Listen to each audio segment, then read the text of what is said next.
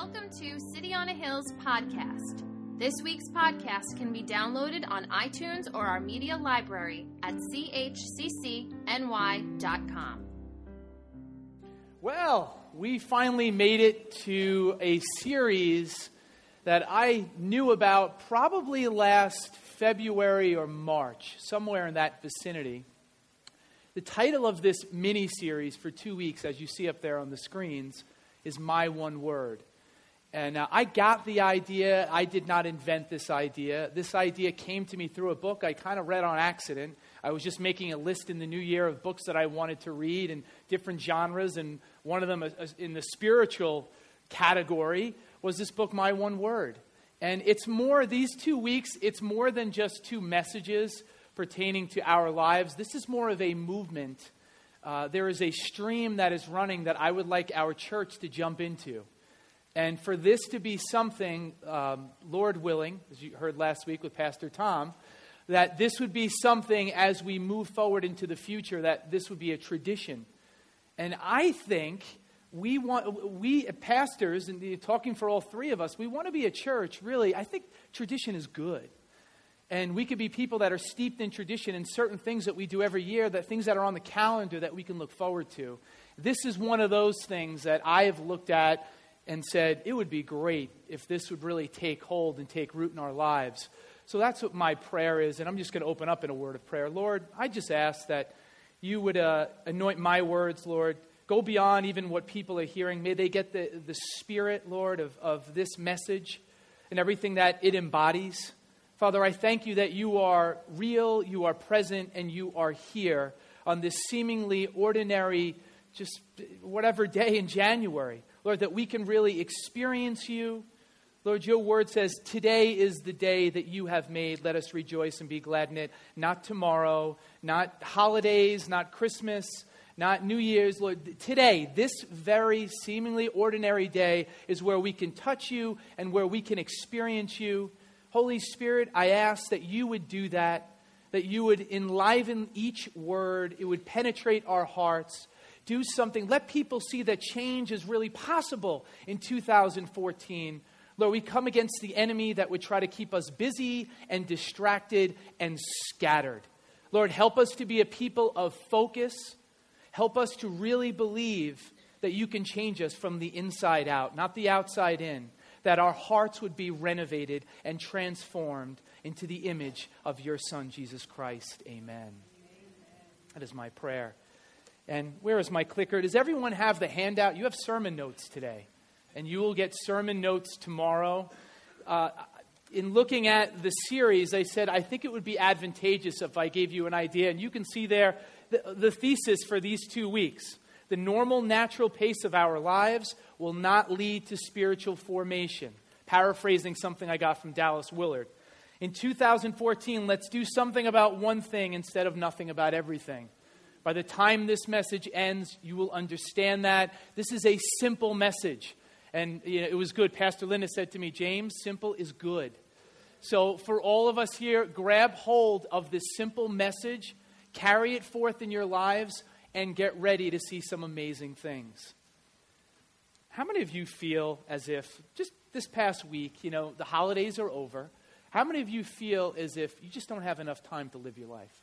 Show of hands, really, honestly. How many of you feel like, okay, some of you don't have your hands up. Again, I say this all the time. You're lying, you're in church. All right, or I would like to have, I want your insight. I want you to help me, have a private conversation with me after the meeting. What do you do with your life? How do you find the time to do everything?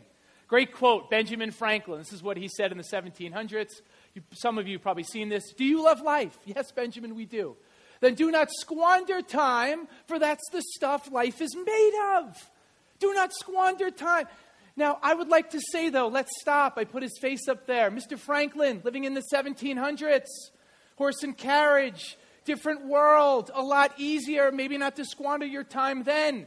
How about you jump into the 21st century and live here in American society and see what it's like with the age of technology, the age of innovation, and you try to live our lives today, right? Too bad that can't happen, but you get what I'm saying there. Well, I also, in preparing for this, I did a lot of research. I was online, and I was looking at, like you see those things around the new year, like how do you become a better you, the new you? Anybody see things like that, right? You read stuff online, or you see different TV shows. Can we just briefly hit the tip of the iceberg of some things that we're really supposed to do in our world? You ready for this? Okay, you don't look ready, but I'm going to give it to you. In looking at one professional journal, they talked about our health maintenance, our home maintenance, and our car maintenance. Let's just start at the first one, our health maintenance. Do we not know that we're supposed to eat certain foods every day? We're supposed to get enough fiber, enough calcium. Right, at this time of the year, you are very deficient in vitamin D, right, because of the sun, right, and getting into that. So we should be taking some sort of supplements. You should be taking your roasted chicken. If you have chicken at some point this week, we're supposed to take the bones from that chicken and make some bone broth. I make a mean bone broth. You want my recipe? That's what they tell us to do. We need to exercise. They tell us to combine cardio, right, with weight training, some resistance training. And some of you, right, we need this year, 2014. I was at the gym this morning. I saw more faces than I usually see. It's January. We need some extended time so our mind and body can align, right? In reading, some of you are saying amen. Good. We need to do this on a germ-resistant mat, all right? Spend a lot of time doing that, or at least I have a germ-resistant mat.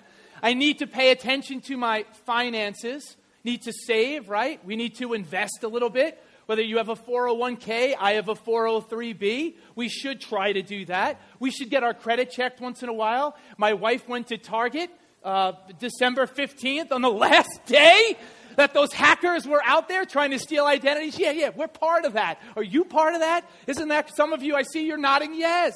A lot of you are. Aren't you glad? Isn't that great?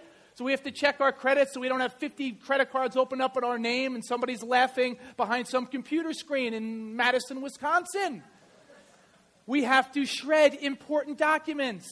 How about with our cars? You have to change your oil every 3,000 to 5,000 miles. Hopefully you're staying on top of that. You have to get your tires rotated. You have to check your smoke detector batteries biannually. Some of you are going to go home and do that. You have to replace your toothbrush head every 3 months. Some of you aren't doing that as well. You have to flip your mattress at least once a year. Some of you haven't flipped it in a decade.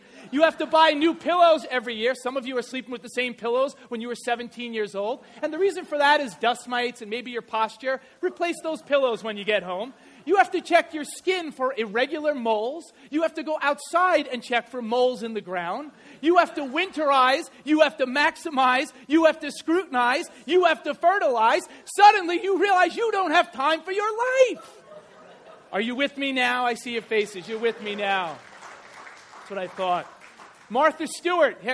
Look, Martha Stewart's housekeeping handbook. Yes, I do have a copy at home. No, I can't lie to you, I don't. 744 pages. Who has the time? That's a tome. Now, I'm reading a 700-page book right now, but it's about Teddy Roosevelt. It's about history. Why would I read a book by Martha Stewart? I don't care what it's about. Yes, all right, 744 pages. How about Mark Pittman's book, How to Cook Everything, The Basics? It's over 500 pages. Buddy, last time I checked, basic meant maybe 50 pages. 500? What could you possibly be writing? 500 pages? Are they kidding me? And then you look at other areas. I haven't even touched our spiritual lives. How about us being great parents? How about our vocations, our jobs? Look at the myriad of things that are on our plates and that we're supposed to do. And then I look at my Bible. Right? You open up your Bible and there are a list of things that we're supposed to do, what a disciple of Christ looks like, things that we're supposed to, that maybe we're tempted by, we're to refrain from, all these different things in our lives. How do we have time to do anything? You ready to leave? You're leaving. Some of you are very depressed by that. The USA Today and the New York Times published a study a while ago. It was great. They asked people in all different fields, what is the minimum amount of time it would take somebody working, the minimal amount of time just to get by in their, right? Just to get by in life, in their field. So they asked like a sleep coach, a vocation coach, a nutritionist, all these different areas, right? Do you know how many hours they came up just to do the minimum, just to get by? 42 hours. 42 hours. When you added up all of those hours, last time I checked, there were 24 hours in the day. American culture, American society. Aren't you glad you live in America? Wow. And how about this time of the year? It's what time of the year is it? In January? What do we do in January? 87% of the people that live in this country, studies say, will make resolutions. How many of you will be honest? Again, you're in church. How many of you will be honest and say, you made some New Year's resolutions? You made a list. You made a couple of things. I see some hands. See some hands? Come on, giving you another second or two. All right. You want the top 5 New Year's resolutions from people heading into this year? You ready for them? All right, here's number 1. Not a surprise. Lose weight. All right? Okay. Number 2, get out of debt. Number 3, enjoy life more. Smell the roses. Number 4, spend more time with friends and family. Number 5, break a bad habit. Any of you, would you say one of those is on your list? All 5 of them. All right. Now let's look at this. Losing weight. The AMA says 70% of Americans are overweight. Get out of debt. The average American is over $8,000 in credit card debt. Enjoy life more. This was fascinating. On the top 10 list of prescription drugs that are used in America, these ones hit the list. Drugs for anxiety, depression, pain relief, and heart issues. Wow. And then how about the next one? Spending more time with friends and family. That's great, right? I was thinking about my family over the holiday break.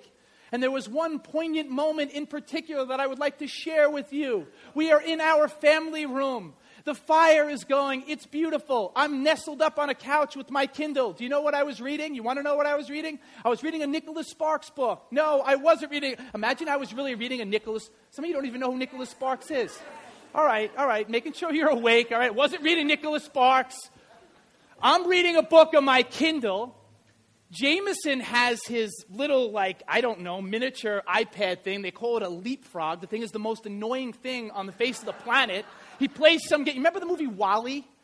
Every 5 seconds, try to read like this. I'm in 1927, great book. I'm reading, Charles Lindbergh, and I'm going on, and I hear, WALL-E, WALL-E, every 5 seconds. Try to read in that kind of environment. Then on the other couch is my wife, my lovely wife, and she's on her iPad.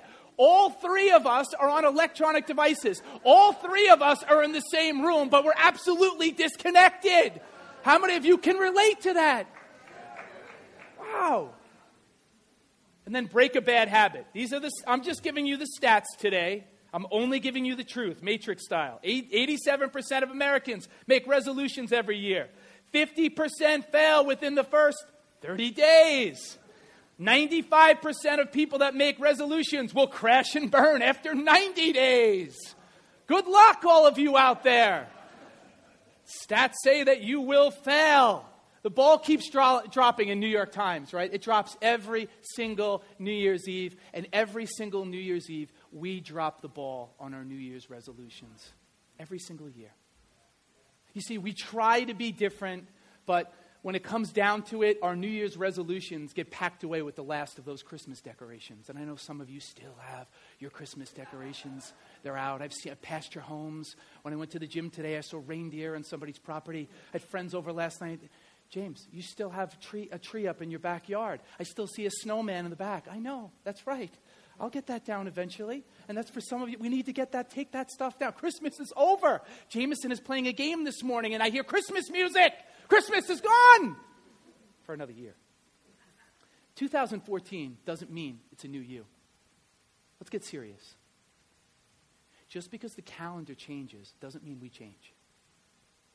And as one of your pastors, and I've been speaking here long enough, I've grown up in the church. I've watched myriads of people come and go. And can I be really honest, brutally honest with you, this January morning? I would say there are a lot of people that leave one year and enter the new year and don't experience any change. And they go most of their lives doing the same old thing. That's the truth as a pastor. And you know what? Don't feel guilty about that. I'm not guilting you by saying that. All I'm saying to you is that we've gone about it maybe the wrong way, even though we as pastors have grown up here again, and I've watched what has been taught here, and we've been taught the gospel. We've been taught how to change. But for whatever reason, the culture we live in, it is an arduous endeavor. It's an arduous adventure to experience real change. Yeah, and for many of us, we have gone about it the wrong way. So what I want to do for us here is to talk about these next 2 weeks. I can't hit everything in 1 week, but for 2 weeks, I'm asking you to jump on board and let's talk about how we can really experience life change as Christians. Isn't that what you want? Do you want to be the same person at the end of 2014 that you are today? Because if you are, you shouldn't. And that's what we want to do. God made you for a certain reason. God has given you certain gifts. And that person, as John Ortberg says it in the title of his book, the me I want to be. Isn't there a you that you want to be, but you struggle and you fight and you claw and you can't become that person? Well, I'm glad then that you're here today. And I want to talk about some of the reasons, and you can look over these on your notes later on tonight, the notes that I have provided for you. Let's look at some of the reasons before I even get into really one word and what it means for us at City on a Hill Community Church. Let's talk about a few of the reasons that our resolutions fail and our effort to change. And the first one I would say to you, and we've heard this has been preached from the rooftop for decades here. This is part of who we are. This is part of our DNA. And I'll say this, though. This is not something that is preached everywhere, but this is a tenet. This is something that is built into the structure of who we are as a people. And it's you do not change by human willpower and effort, by trying to work harder, roll up your sleeves, and you can do it on your own. Friends, that just doesn't work. Trying harder will put you in the vicious cycle of doing the same old thing. You try to do it, right? And what happens? You fail, and then once you fail, what happens? You feel guilt, and you feel regret, and the cycle goes on for perpetuity. I try harder. I'm going to try harder this time, and then we fail, and then we say, I feel this regret, and I feel this guilt. How do I change this? And it goes on, and it goes on and on. But I'm here to tell you this morning, we don't have to live that way. There is a different way. Jesus said he came, what? To give us life, and life to the full, life to the brim, overflowing. Do not be mistaken. The one that came 2,000 years ago still has the power to change our lives if we'd let him. And you look at the cycle, and as we dig deeper and deeper, I was drawn to Alcoholics Anonymous. And they say, when you think about how we drag our stuff from one year to the next, AA, they say, wherever you go, there you are. How many of you feel that way? Honestly, how many of you feel that inside your soul, that you have tried to change over and over again, but every year that goes by, 2009 going into 2010, your baggage comes with you, 2010 into 2011, and so on. You keep bringing your baggage with you. Wherever you go, there you are, and you can't escape that. That's in Dallas Willard's words, it's the inescapable human problem with no human solution. He's a philosopher. You know what? I love what the Apostle Paul said. He put it this way. This is from the Message. I don't usually use the Message. This is just so much better in the Message. Certain verses are. In Romans 7:17 through 20, Eugene Peterson, in translating this, but Paul's saying, but I need something more. For I know the law, but still can't keep it. And if the power of sin within me keeps sabotaging my best intentions, I obviously need help. I realize that I don't have what it takes. I can will it, but I can't do it. I decide to do good, but I don't really do it. I decide not to do bad, but then I do it anyway. My decisions, such as they are, don't result in actions. Something has gone wrong, thank you. Something has gone wrong deep within me and gets the better of me every time. You've seen this very famous passage. And I look at this and I say, look at the Apostle Paul's past. Look at his life. What did he experience? He murdered innumerable Christians. There he is in the book of Acts. He's right there as they're stoning Stephen, one of the saints from the early church. Here is a man that has a plethora of sin, blood on his hands. then how could he write this? Then how could he write this in Philippians, a book which we're going to do a series on this coming year? Quite excited about that. Brethren, I do not count myself to have apprehended, but one thing I do, forgetting those things which are behind and reaching forward to those things which are ahead. Paul, do you have amnesia? Did you forget what you did in your past? Had you murdered all of those Christians? How can you say, forgetting that which is behind in the past? Paul understood something as a Christ follower. As our brother Ted told us 2 weeks ago, if you weren't here, the Apostle Paul, scholars tell us, for about a decade, he is in the desert. He is being trained. He doesn't fall off the horse, right? He doesn't fall off his high horse, and then immediately, boom, he's thrust right into ministry. It was a process, a almost decade process where God has to shape him. God has to mold him. God has to rearrange him. Transformation for many of us, again, growing up in the church, is usually more than a moment. Are people transformed? Sometimes can God change your life in an instant? Of course he can. But I would say to you many times, more often than not, transformation is a process.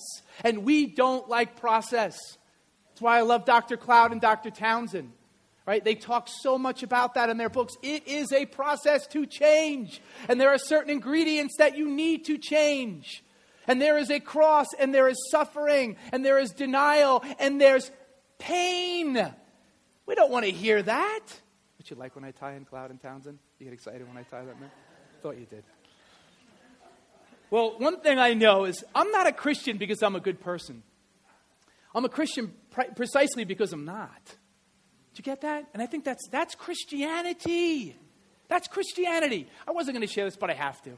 Listening to Pastor Linda had told me, she said, you need to listen to a Gordon MacDonald interview with Pete Scazzaro. Gordon MacDonald is an amazing man. He's walked with the Lord for a long time.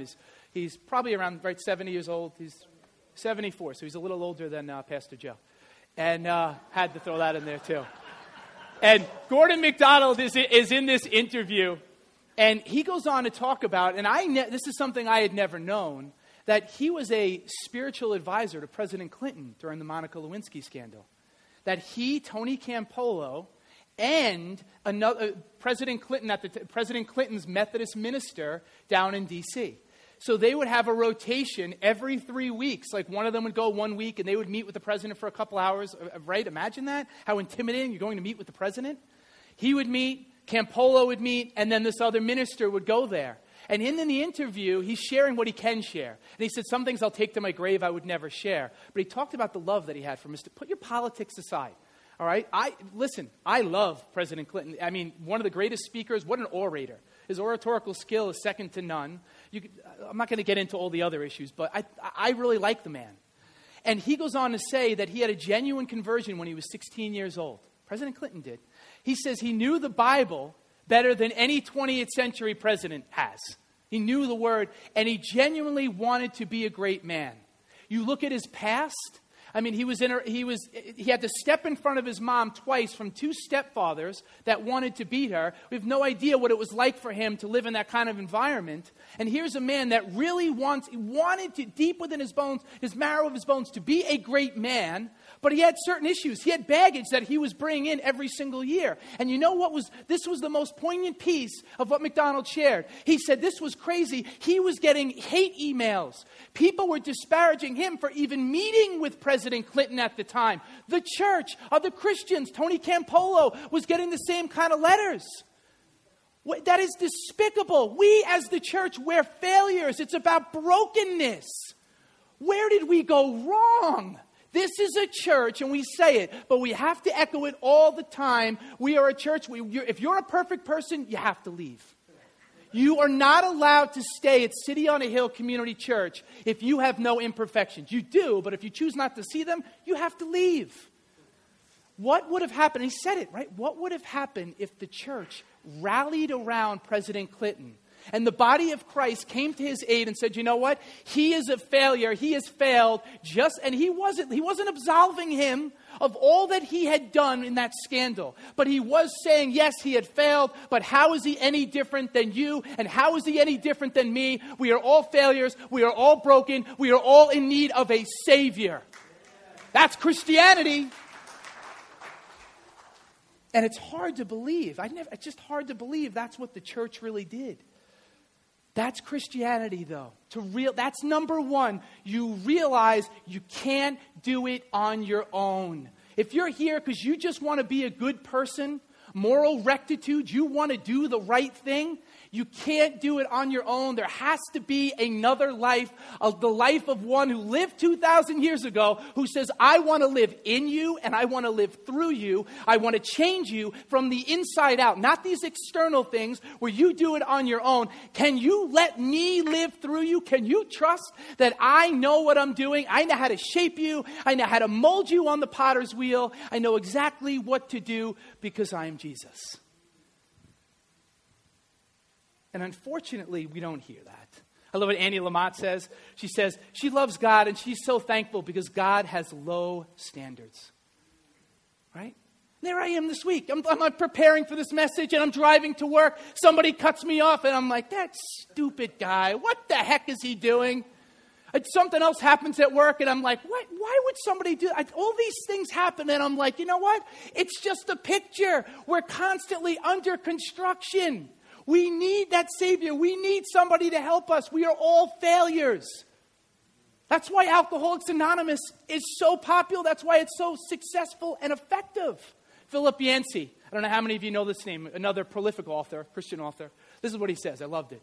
The only essential difference that I can tell between Christians and non-Christians is that Christians have acknowledged that we can't make it on our own. This is from an interview. We're failures and will continue to fail. And the church in the year 3014 will be just as full of problems as the church in the year 2014 as it was in the year 1014. This is the gospel. But what's propagated, on TV a lot of times is, this is how you can be successful. Set your mind to something. You can do it. You have the power to change your life. That's not the gospel. Oh, how the gospel has been watered down. There has to be another life that lives through us, that wants to change us.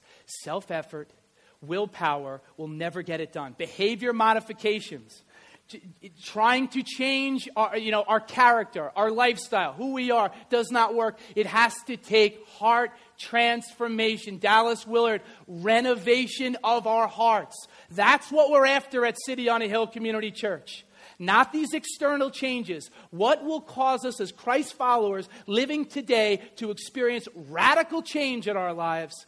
And that comes from Christ changing us from the inside out. How about something else? So that's one. And listen, I'm going to go into more detail on this next week, so I'm kind of stopping there. But if you look on the sheet that I had given you, if you choose to, another one that I wanted to focus on today is we have too many things that we try to change in our life. This is getting to the crux, the thesis of my one word of this series. Are you ready for this? We as people look at, would you agree that there are a myriad of things that you look at and say, I want to change all these things about my life? People make resolutions and they have this long list usually of things that they want to change about their lives. And I would say we need to be a people that are singularly focused. I'll give you an illustration of this. One of my all-time favorite Christmas presents, I don't even know if you remember this. As a child, this is Joe, this wasn't you, this had to be Pastor Joe, got me a telescope. Do you remember getting me a telescope? A little blue telescope. I'm a history teacher, never really loved science, but hey, as a kid, to have a telescope, Christian, you should have been the one that got the telescope. He's the science guy. I should have gotten, I don't know, but I get a telescope, right? Now think about it. Scientists tell us that there are over 100 million galaxies in the observable universe. Hard to fathom that. Pretty staggering. In the Milky Way galaxy, there are over 100 billion stars. Did you get that? 100 billion? Yeah, try to wrap your head around that. You can't. Do you ever stand out there at a starry night and you look around and you're like, what do I look at? It's intimidating almost. You're like, where do I focus? I'm not talking when there's a shooting star, just in general. When you look out to the expanse of the sky and you see that, you're like, wow, that's pretty amazing. Now, why am I telling you that I got a telescope when I was a kid? You're like, really? What's the telescope about? Well, the telescope was interesting because with a telescope, I could focus in. I could look at one star and say, you know what? I want to look at that one star. I remember all I wanted to do was look at Jupiter. I don't know. I was obsessed with Jupiter. I don't even remember could I see Jupiter, Christian? I don't even remember. I could. All right. I don't know if I saw it or not. But I remember as a kid, I was just obsessed with that. I remember just going out and looking at one thing and focusing on that one thing in the sky. Saying, that's the thing that I want to study. That's the thing that I want to focus on. That's the thing that I want to look at. Look at our lives. Look at the innumerable choices that we have available to us. Right? Just think about it. I was at the mall the other day, and I'm returning some clothes, and I'm with people, and I'm thinking, my sociological brain is going off because I'm thinking people, and they're talking about just clothes. How am I supposed to pick this? How am I supposed to pick? There are so many choices. The Paradox of Choice, a great book by a psychologist, and he says, why more is actually less. That we think we have all these choices available. We have too many choices. And here we are at the beginning of a new year. Come on, the beginning of a new year. And we look at our life and we say, oh, God, I want to change all of these things. You can't possibly change everything, all of those things in one single year. We have to, using the telescope illustration, we have to focus on one thing in our lives that God is talking to us about. What is the one thing? The secret to concentration is Howard Hendricks, a theology professor. I love this. The secret to concentration is elimination. Let me say that again. The secret to concentration is elimination. Get rid of all of the distractions in our lives. We are the most distracted people that have ever lived. We multitask, right? How many of you multitask? I do on a regular basis. Doing two things at one time. If you're watching TV, you're eating. If you're eating, you're on a phone. How about this? Screen time? I couldn't believe this. The average American will spend 6 hours a day in screen time. How about screenagers? They will spend, on average, 12 hours a day. 12 hours on a phone, behind a computer, watching TV. Think about your day. Are you kidding me? Wow. We are the most distracted people that have ever lived. And guess what? There is an enemy. This is the key. Listen to me, please. Listen to me. We think that danger is not, let me say it this way. Danger is not that we'll renounce our faith. Danger is that we will lead a mediocre life, Christian life. Not that we're going to be people that renounce our faith, just that we're going to be so busy and so distracted that we live and settle for less than what God has for us. Does that make sense? That's what's important. We look at, I'm going to avoid all the big sins. And yet we're cut off. We sever ourselves from the life of God. We know we're so busy and distracted, yet we don't prioritize and put Him first. Last time I checked, He said, seek me and my kingdom. And then what happens? Everything else in this world will be added unto you. When are we going to get that? It's 2014. There is an enemy that is out there, and he wants to keep us busy. Screw tape letters. That's what some of the best parts of that book. That's what it's taught. Hey, it's wormwood. Just keep the Christians busy. That's what the enemy wants us to do. To go on. Let the Christians think it's about the big sins. Oh, they're not going to train wreck their lives and drive their lives off a cliff. Let them stay busy and let them stay distracted, because then I have them. They're scattered and they don't know what to do and they're incapacitated, and it becomes a new year and they say to themselves, I can't do this. Good, you can't do it. That means you're at the right place. You realize you can't do it. I can't do it. That's where we begin to find change. C.S. Lewis put it this way. When first things are put first, second things are not suppressed, but increased. Makes a lot of sense. And this is what I put in there that you should look at. This is really the thesis of the book that I had read. I'm giving you the exact thesis. Mike Ashcraft, the author, says, my one word. He didn't even come up with it. It's been around for so long, I don't even know who to give credit for the origins of it. My one word is designed to help us do something about one thing instead of nothing about everything. Let me say it again. You're going to hear me say it again next week. My one word is designed to help us do something about one thing instead of nothing about everything.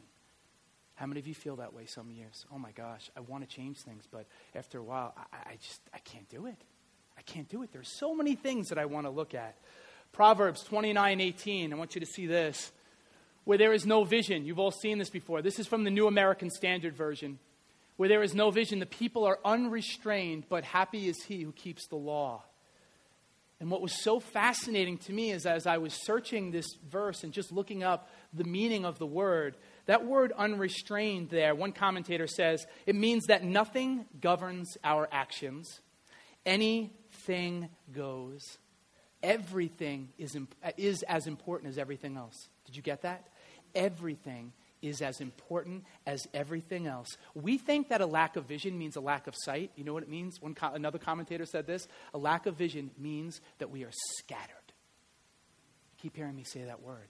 This verse means that people are just looking around doing everything, not knowing how to, talking about change, in the context of change, I don't know really what to do. I'm scattered. Where do I go? What do I do? If you're here this morning and you feel that way, you're in the right place because we have answers for you. Not a formula. This is not a formula. Listen to me. This my one word thing is not a magic word that you pick and you name it and you claim it and you go, oh, tomorrow, I'm a new person, the end of 2014. That's not what this is. My one word is a lens, using that telescope again. It is a lens by which we look at our lives, everything through that lens, and we say, you know what? God, I believe as I look at things through this lens that you can, your life and your power, that you can move in and change me in this one area. Isn't that freeing, friends? It is for me. This verse is also a picture of a soldier that when they're going into battle, let me use even a better illustration. There's football on today. The Jets and the Giants aren't playing, we know that. Imagine a football player in one of the games today, one of the teams, and they go into the game and they have what I'm wearing on. They just have like a shirt, they have pants, they don't have shoulder pads on, they don't have a helmet on, they don't have any of the other protective equipment. They say, I'm ready to go. He's the quarterback. I'm ready. Set. Everyone's like, what the heck is he? What is he doing? That's what it's akin to in our lives, that we say, I don't need this. I don't need vision. We are a people, God is telling us, we need personal vision for our lives. Personal vision. And you know what you do? And you know what I do? I thought of it this week as I'm teaching my kids in school and I'm doing the Gilded Age and I'm talking about the great luminaries, the people like the Rockefellers, and I'm doing the Carnegies and the Vanderbilts. It's really one of my favorite units to do as a history teacher. And I'm telling my kids about Thomas Edison. I'm going on about he's the Wizard of Menlo Park, and I'm telling them stories, and I'm getting into it, animated with them. And I said, let me tell you one story. You want to hear a story? Quick story? Yeah, all right. I won't tell you any stories. All right. So Thomas Edison, he's in Menlo Park, New Jersey, and he has his complex there, and he has 12. It's tethered to what I'm talking about. I'm not just telling you a story. So there are 12 buildings in this complex at Menlo Park, New Jersey. There is a fire that breaks out, right? 10 of the buildings will be destroyed. But as the fire is going on, it's just about dusk. And Edison looks over to his son and he says, hey, go get mom. Kid's like, go get mom. It's like a fire raging. Why would I go get mom? He says, mom will never see anything like this ever again. And he's looking at it and he's enjoying it. The firemen come, right? The firemen come. He's sitting there thinking about they didn't have sufficient light. On the spot, he starts in his mind starts thinking how he can invent something to help them have sufficient light when they're going to put out fires. Later on that night, they would ask him, Mr. Edison, you're 67 years old. What are you going to do? You were only insured for $2 million on this property. He has $7 million worth of damage. You know what he says? Tomorrow, I will start to rebuild. Tomorrow morning, a man that was singularly focused. He slept only 3 or 4 hours a day. All these guys, they were driven. And I say to myself, man, I can't be like these guys. I can't be that singularly driven. And I know some of you probably look at it that way too. Or maybe you look at a pastor in a church and you say, I'm a driven man. I am. I'm very driven, passionate. You are supposed to be passionate and driven about certain things, about seeing real change in your life. Not willpower, but seeing the life of Christ manifested in your life, being changed again from the inside out. It's not just for those people. It's not just for the people that you read in these books. It's for us, ordinary Americans, Christians, living in the 21st century. Change is possible, but focus is required. Let me say that again. Change is possible, but focus is required. So let's get to the end of the sermon. Some of you got very excited. How about the process for picking our one word? I had one more passage. Can I please just put it up? Do you mind? Just quick. All right. You've all seen this verse too. Had to put it in there. And this is one of the verses I put as one of the key stone verses in this series. So teach us to number our days that we may gain a heart of wisdom. This is from Moses. This doesn't really mean that we're literally supposed to check off every single day that goes by. But we're supposed to be a people that have real vision. Did you hear Pastor Tom last week? And he preached from the book of James. And life is like a vapor. The brevity of life. It's here today and it's gone tomorrow. That's what this is. If we're not careful, we'll be so busy, so distracted, that we'll go all of our days, we'll go from one year to the next. And I'm sorry, like Tom talked about, I'm going to be really blunt. You'll go from one year to the next and eventually you'll die and you won't experience much change. And you will live for less than God has for you in your life. And the great news this morning is you won't have to do that. And you know where change happens? It happens in the context of community. I was with friends last night and we hung out and we had such wonderful time, wonderful fellowship. And you know what we said to each other? We all feel disconnected. I feel so disconnected from people, from the community of God like I never have before. I'm being brutally honest with you. And I looked out, I'm looking out at your faces, and I know many of you can relate, can't you? Do you feel disconnected? Disconnected from each other. Well, I'm here to tell you, I started 2014 and last night, and I put a stake in the ground and said, you know what? I'm done doing life alone, going seasons in, seasons out. I will not become the person God has created me to be unless I'm sharing my life with other Christians in City on a Hill Community Church, and you won't either. But yet we keep doing the same thing. You hear me say it? And Pastor Linda has said it for years. Pastor Joe has said it. You've heard it over and over again ad nauseum. But still, we don't get the point. You can't do life on your own. Throwing way too much in this sermon. All right, steps to picking your one word. Let's get as we really close. All right, here's the first step. This is not something, again, this is not a magic word. Ooh, like I'm going to pick this word and it's just going to change my life. That's not what this is. This is not something that you're to be in a rush doing. Now, I'm really teaching right now, right? Making this as practical as I can. You are to take the next few weeks. I purposely am running this, giving us 2 weeks. By February 1st, I want this to be part of the vernacular of our church and community, that we are talking to each other about what our one word is. When you're at home, your kids should be picking their one word. Something that I have it on my computer. It's the background on my computer, the screensaver. I have it written down in places. I want it in my car. I want to see that word and just have it before me at all times. Where there is no vision, the people will perish. If you don't do that, you're going to have the same problem. All right, first there. Here you go. Not listing. Listen to me. Listing here, what kind of person do you want to be by the end of 2014? Because you know why resolutions don't work? We swear. How many of you have sworn at some point, I swear I'm never going to do this action again, right? You've done it. You've done it a million times. There's only 2 ways that can go. You can either succeed in that or you fail. And when you fail in doing that, you're like, I'm done. There's only 2 ways that can go. Regret, and many of the resolutions we make are regret-based. It's not, what are those things I don't want to do this year? It's what type of person do I want to become at the end of 2014? List those characteristics. Do not edit this list. Just write down, what are the characteristics? Generosity, faith, You want to simplistic. Whatever those words are for you, write those words down. That's the type of person you want to be. Christ is more concerned, God is more concerned in the type of person you become than the sweeping New Year's resolutions and changing little behaviors. Christ wants to change every single aspect of who we are and make us more into his image. So that's the first piece here. Can we do that? I hope so. Step number 2, edit and reduce your list of 5 to 10 words. This I got right from the book. I thought it was great. 5 to 10 words. Narrow that down. Winnow down that list. Pick a couple of words from that list that you think really resonate with you. Now from there, from picking those words, like I wrote, through prayer and finding time to step out of traffic, I think this is what has to happen. This won't happen if you have the TV set on, if you're watching football later on today, or you're watching your favorite TV show during the week and you're trying to do this.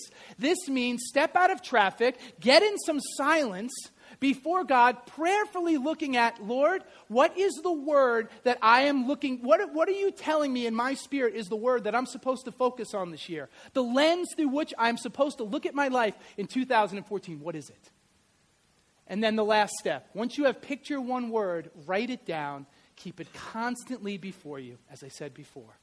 So the steps again, writing down the list, what is the type of person that you want to become at the end of this year? Who is that person? There is a person that's there.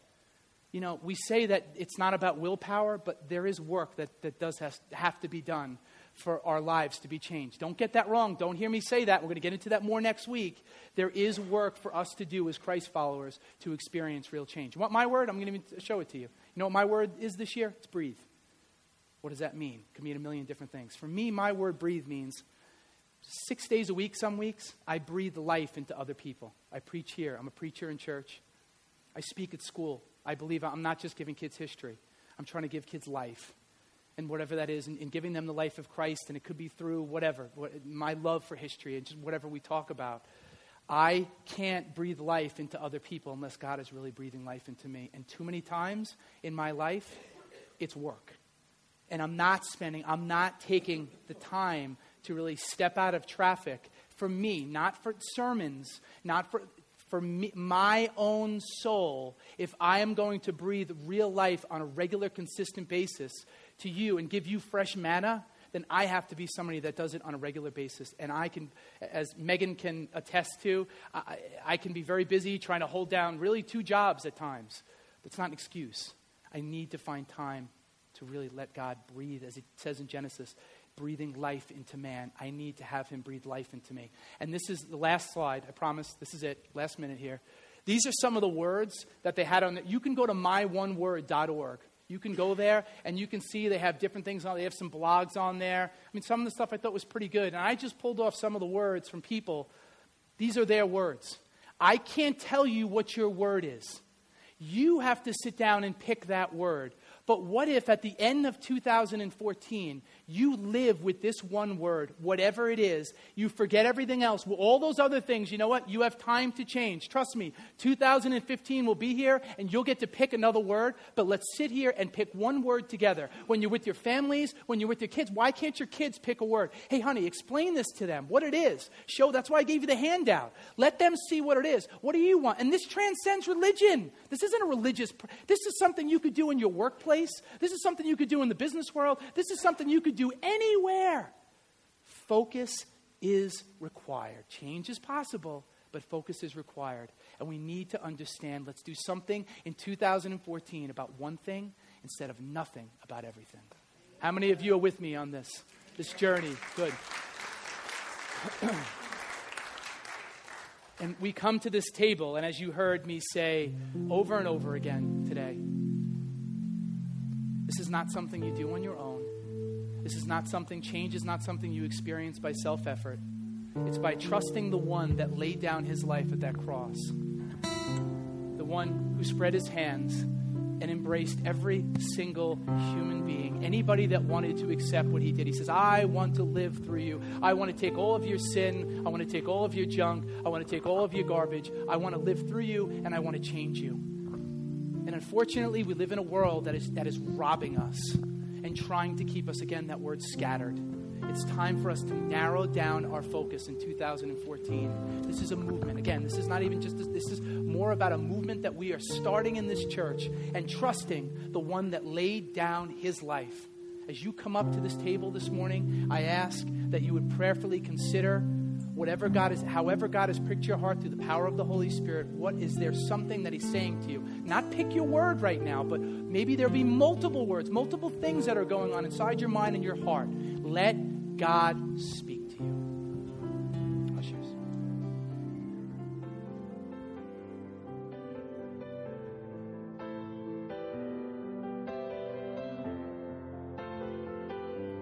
Thanks for listening to City on a Hill's podcast. For more resources, visit us at chccny.com.